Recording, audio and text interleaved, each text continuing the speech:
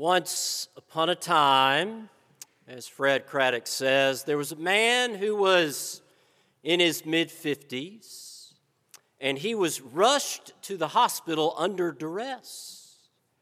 He had been complaining for some time about general fatigue, and now he was desperately out of breath. And when he got to the emergency room, the triage nurse noted carefully all of his symptoms, but she could not determine the cause of them. So he was admitted to the hospital. And after several days of further tests, they determined that all of his symptoms were caused by a growth on his upper back, right there on his shoulder. His mother said that she noticed it years ago when he was much younger, but it didn't seem to cause a problem, so they just ignored it. But now it was weighing down on him. He told the doctor that it had grown so slowly over the years that he just accepted it as part of his life. But now it was causing problems, and the doctor said it had to be removed. So following surgery, he felt like a brand new person. A weight had been lifted. He wondered why he had not done this sooner. And the doctor said it weighed some 40 pounds. Can you imagine? No wonder there were so many complications. Well, the family said, "Did you send it off to the lab for analysis?" The doctor said, "Of course we did. We always do that. That is protocol." And the man said, "Well, what was it?" And the doctor said, "Well, it turns out you've been walking around with a grudge." That Craddock tells that story to show us what happens when we hold on to what we need to put down. That it drains our energy. It affects our hearts. It can even cause harm. But so many times it grows so slowly that we just accept it as part of our lives. Well, chapter 19 of Leviticus leaves us with these very lofty words. "You shall be holy, for I, the Lord your God, am holy." That those words are so lofty, they're almost dangerous, as in acting holier than thou. But those words don't call us to perfection. They invite us to faithfulness, to live into the image of God that is within us and out of the ways of Jesus that have been shown to us.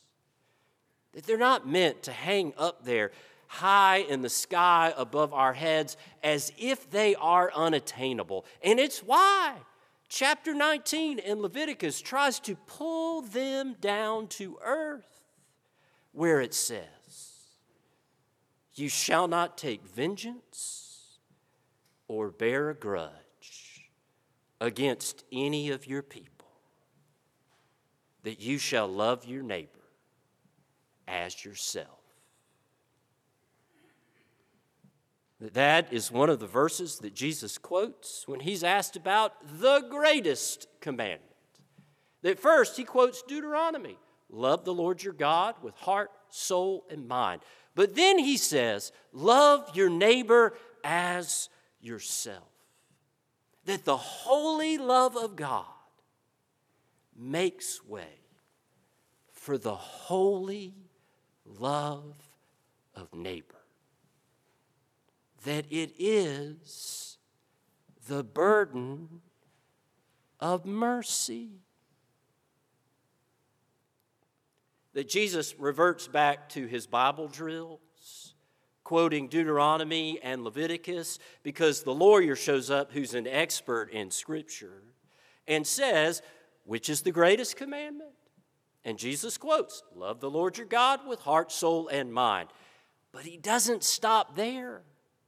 He answers well beyond what the question asks. The second is like it. Love your neighbor as yourself.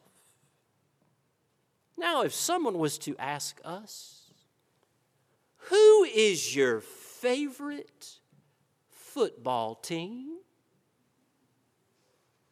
There's only one answer, right?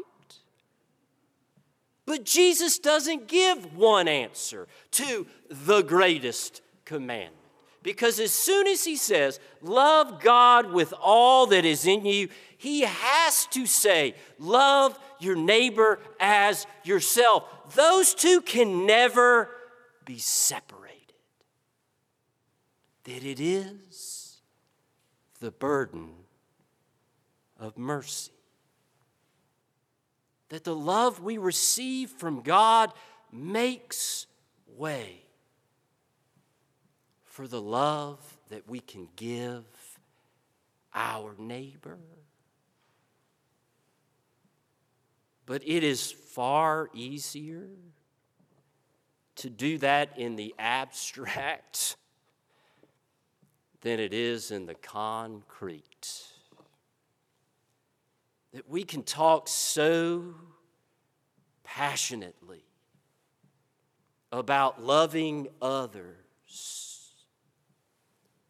until we talk about loving a specific person. That if we are ever hurt or slighted, we can end up carrying around a grudge. And we can get rather used to it until it starts causing us or others harm. That it can create this barrier to the love of neighbor, where in subtle ways can make us callous. That we can quietly exclude others from our lives. That we can close ourselves off from what is good. And we do not realize how much it is affecting us until we put it down.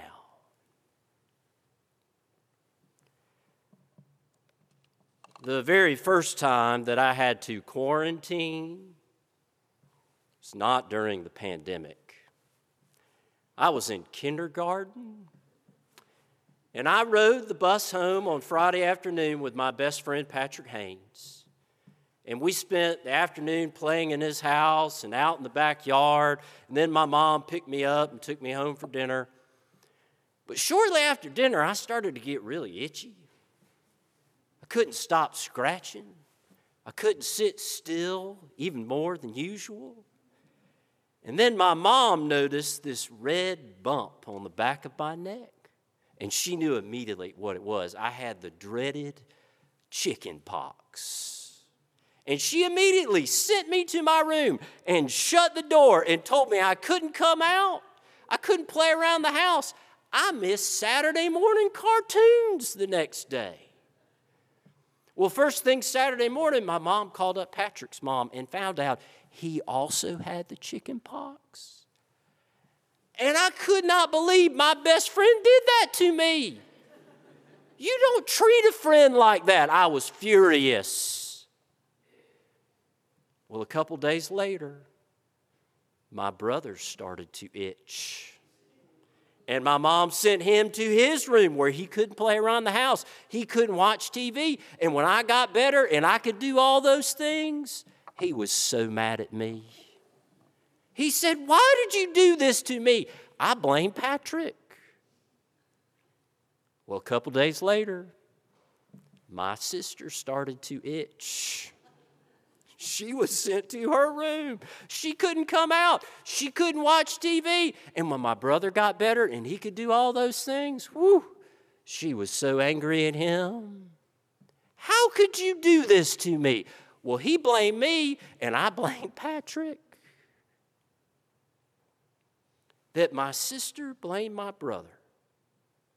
And my brother blamed me. And I kept blaming Patrick. But at some point, we have to be honest about our place in the chain of events. That we need to see our shared humanity. That we need to remember the mercy that we have received so we can love the specific person in front of us who is our neighbor. Amen.